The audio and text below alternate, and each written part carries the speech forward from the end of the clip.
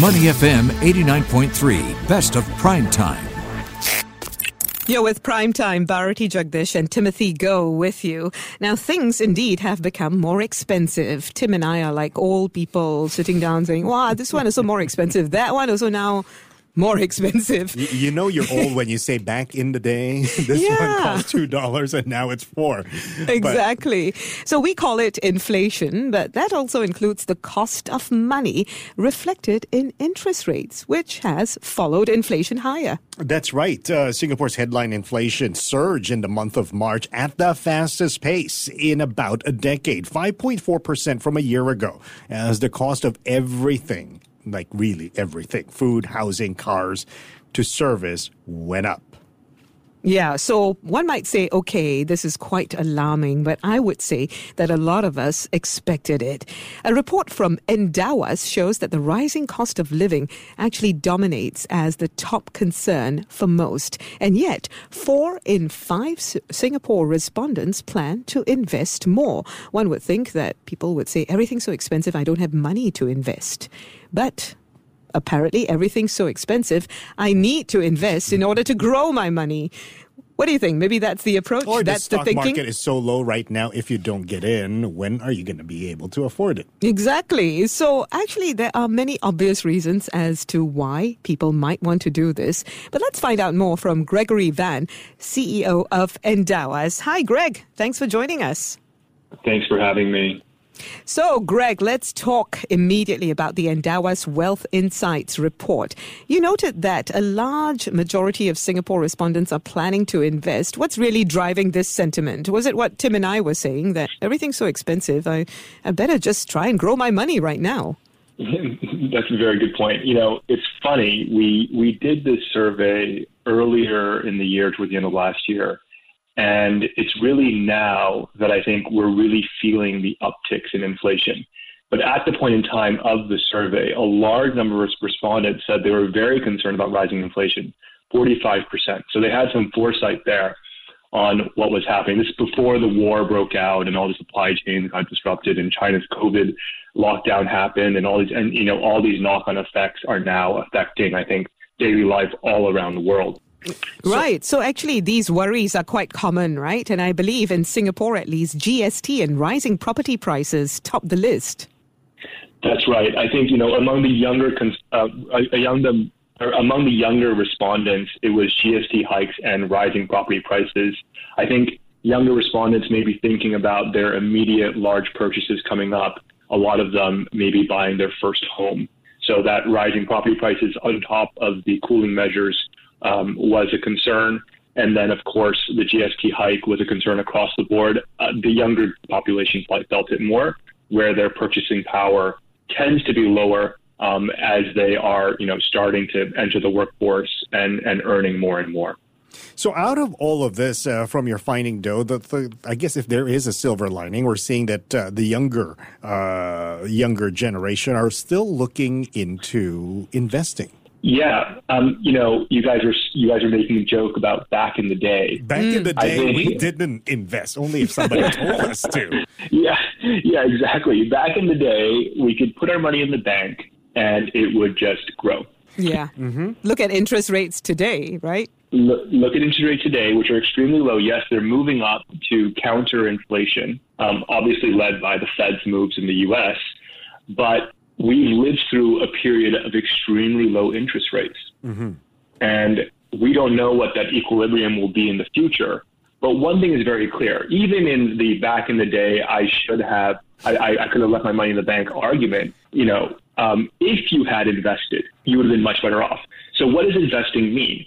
It means putting your capital at risk for a higher expected return. So there's no one should confuse what investing is. Okay. You are putting your capital at a higher risk for a higher expected return. But then I'd like to just really quickly differentiate what is investing versus speculating. Mm-hmm. And I think a lot of times this gets confused and then turns people off investing when actually they're really turned off of speculating, which is where they bet on something and lost big time, but they didn't really think about it. It wasn't really an evidence or academically based way of putting their money to work. So there is a smart way to invest and put your money at risk for a higher expected return. Okay, Gregory, let me follow up on that. Based on personal experience, I've been in Singapore for over 20 years now, and I just discovered last year when I went back to Canada that I had a small amount of money that I apparently invested in a guaranteed investment thing with a bank. But it actually grew like $60 in the 20-something years that I left it there. And now that I wanted to take it out, the withholding taxes will actually take up half of that investment. So I just like, whatever, I'm just going to leave it there. So this must be a super low-risk investment, which is why it has super low returns. Well, it's either super low risk or super high cost. Right. But back in those days, if we had platforms like, IG or Robinhood or things like that, that would be easy to use for young people, I probably would have invested it in a higher risk, higher return sort of thing, which we didn't have at that time. Yes, that's absolutely right. I mean, there were tons of, 20 years ago, online brokers were just starting to come up. Mm-hmm. Of course, the traditional brokers have been around for a very long time. But they wouldn't care about my $1,000. They probably wouldn't care about your $1,000. So really one of the benefits of technology is the ability to serve a lot more people at scale, ideally at a lower cost. Mm-hmm. But another problem with technology is that people speculate more. It's just at your fingertips. I can do it in bed before going to bed tonight. It's just too easy. It's just too easy. And it's been proven academically that and empirically that there are a few ways to make money in markets over the long run. A single stock can move randomly in the short run. Mm-hmm. A concentrated portfolio is always more dangerous than a highly diversified portfolio. Of course. Mm-hmm. And paying more in fees means that you will have a lower return that goes straight to your bottom line. Yeah, fees is an issue for sure. And I know that a lot of digital platforms these days, there's not much fees really involved. So there are fees involved, and this is where I urge people to be careful. Because when someone says they're free, they're not really. They're likely collecting a kickback or earning fees somewhere else. And the issue with that is that issue compounds, because if I'm earning fees somewhere else, I may incentivize you to trade more so I can earn more fees from that somewhere else. When trading more is not necessarily, what is best for you. So if I'm throwing, like an example, if I'm throwing the top 10 winners and losers at you every day and sending you an email every morning saying, these were the top 10 movers of last night, you're going to get all excited and your palms are going to start sweating and you're going to be logging in, getting ready to push the big red button when actually they're just trying to get you to speculate. Right. That is not investing to beat inflation and towards what we think are essential life goals in the future. Here's the thing. All of this tells me one thing. Financial literacy should be a priority, right? So how can this happen more effectively? I feel like we're going through a cycle where there is just such an overload of information on so many different platforms. And unfortunately, it's very hard for people to differentiate what is real and what is not. Yeah. So people may even think that they are taking an effort to become financially more literate. But if the source is not good, or if what they're telling you is not, accurate, this may actually cause a reverse. And we've seen TikTok influencers and things saying, put all your money in crypto. And it's just, there's very little filter. So I feel like we're going through this explosion right now in terms of the amount of content out there that is considered financial literacy. But over time, this will start to filter through because the community is very smart. And the community will say, this is right, this is wrong, and we will get closer, hopefully, to the truth. There's been a lot of talk about actually doing more of this in schools, financial literacy being taught in schools. That's one way of doing it. But of course, I think parents need to be also... But even if you do that, you need experts in schools to be teaching financial literacy, right? Exactly. And they have to be vetted.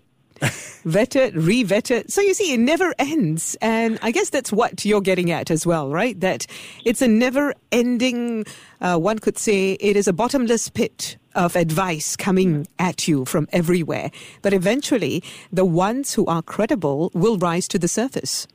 That is the hope, anyhow. And I'm totally for financial literacy in school. I think that makes a lot of sense. But something I have observed, even about myself, is we all think we're better than average. Yes. and another thing, Gregory, that I wanted to bring up in terms of financial literacy and listening to advice, and even if you are listening and watching very credible publications out there or business news channel or even business radio channel like us, you or human nature tends to listen to what they want to hear. That's absolutely right. And the way the algorithms work is we're constantly being fed what we want to hear, and that's compounding. And there is a danger there as well. Absolutely. And this is why I think we're in this period of explosion where all these people can basically experiment anything. Ideally, the credible sources have to come through, and this sort of dilutes down and you get what is really important to you. All I can say is have an extremely discerning eye. Like, even if I'm telling you something, you should question it. Yeah. And do your own research. Exactly. Right. So, Greg, all of these people that you spoke to, what did most of them say about what sorts of instruments they wanted to invest in? I've also heard some people say, you know what, just leave your money in CPF. The interest there is quite decent. But we know that people want to do more than that. So what exactly are they partial to at this point?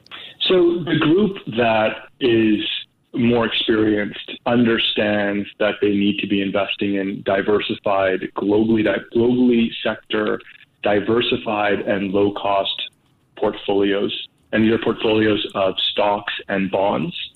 And these are portfolios that are created for your specific life goals. So they could be short-term goals, medium or long-term goals, like retirement, for example. And a big group also, they want to generate income. So they want to generate passive income for their from their investments to live off. Maybe they're just entering retirement and they have a lump sum of money that they want to generate income from for the next 30 years.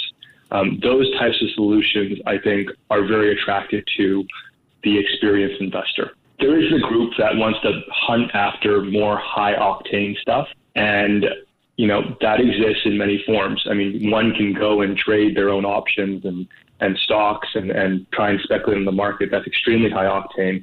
But there are also funds that, for example, target technology or portfolios that target Chinese equities now that, we're in this big cycle in China. Mm-hmm. And we find a lot of interest in those more opportunistic, what we call satellite investing. So we say that you should have your core investing for your essential life goals.